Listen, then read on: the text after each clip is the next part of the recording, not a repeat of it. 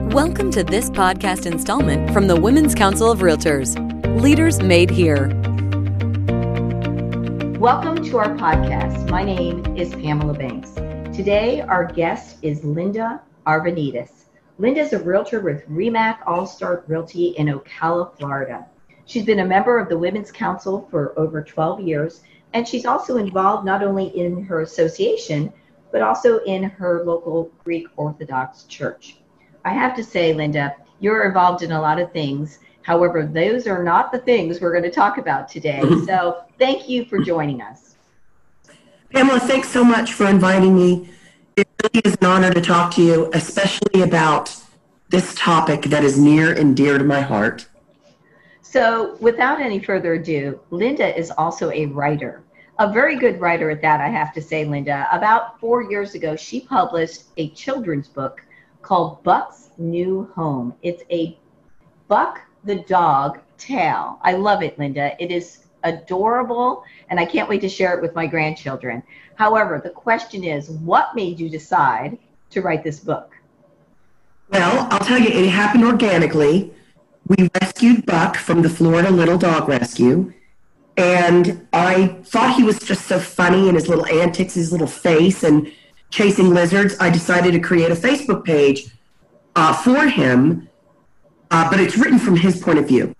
So, funny little stories about Buck and finding his way with this new home and walking through the neighborhood and meeting the people, the neighbors, etc. And I would post them on Facebook and ask my friends to like the page.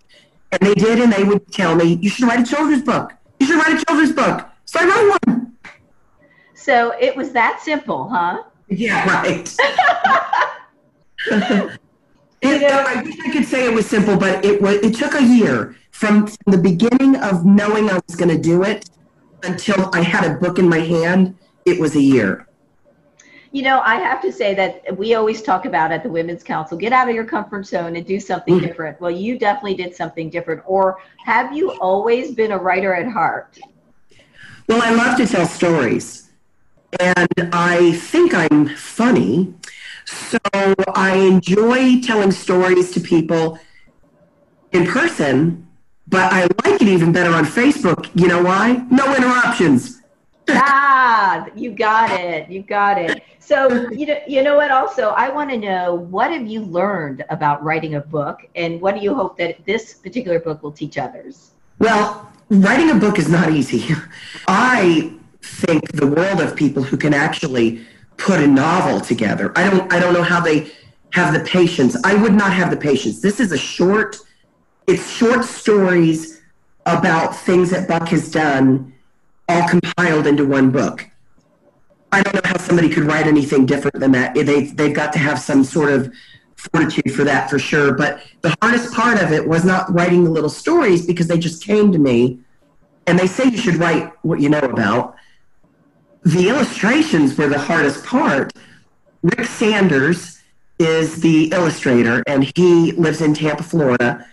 And he started doing the illustrations for me, but I needed to take snapshots of Buck doing things that kind of looked similar to the story so they would work. And he created these beautiful watercolors of Buck, and I fell in love with his drawings over all the others that the publisher sent me. And her name is Janet Fix. She went to high school with me. Anyway, she's got a publishing company called The Word Verve, and she was very, very helpful. But again, easy writing, because I can tell a story. Difficult, the illustrations and choosing them and how they needed to go. And the lesson, I think, you said it a minute ago, getting out of your comfort zone. If you're going to get out of your comfort zone, find people to help you. It's going to make that thing that you're trying to achieve that much easier when you have professionals around you that have been there before, that know how to do it. And I think that was what I learned about writing this book. Well, tell us a little story about Buck. Buck was adopted. So tell us how you came about adopting Buck. Well, our daughter Noelle lived with us for a little while, and she had 3 Chihuahuas. And then she moved back to North Carolina and took those 3 little brats away. I call them brats because they were not very well behaved. I love them. And I missed that little dog time sitting in my lap at night when I was watching television or sitting on the porch. So I decided I would look and see if we could get a dog to adopt. And George and I have had Boston Terriers. And I found Buck on the Florida Little Dog Rescue site, and I just knew he was my dog. I knew it. So that leads me to, there's so many underlying things along with this book that teach people about love and patience and acceptance. And adoption is one of them. And when I think of adoption, I think of some of my friends who've been adopted. So tell us a little bit about how Buck, the adoption of Buck, can correlate with people and their lives, and how does that work together? Well, it's interesting that you would ask me that, because our daughter Noelle, when she was 17 years old in high school, she was pregnant, and she decided to place her daughter for adoption. That little girl is 16 years old now, looks just like Noelle did when she was 16 years old, and we can follow her progress on Facebook. We're friends with the family, and it's about love is what it's about, Pamela. Adoption is love. The dog, the cat, the child, they are loved, and they should be loved. And I think trust is one of the biggest, that's probably the biggest thing that any person or animal that's adopted needs to know that they have right away. Yes, I agree. Trust is so important in all our relationships. And your daughter gave someone else, another couple, the gift of love to be able to have that baby. So that's a beautiful story. Thanks for sharing that with us. Now, sure. I know you are a funny lady and you love to tell stories. So I want to just ask you if there's a future, is there any other books about Buck? Are we going to share more of his little antidotes? Well, I'm a big believer in anticipating positive things in your life and calling it into existence, so to speak. So when I autographed his copies of his book, I would always write in there, I hope you enjoy my first book as much as I enjoy smelling poop. But there's a reason, it's funny, I needed to do the funny, but there's a reason I said my first book, because I want there to be more books. Mm-hmm. I have the material, it's already written.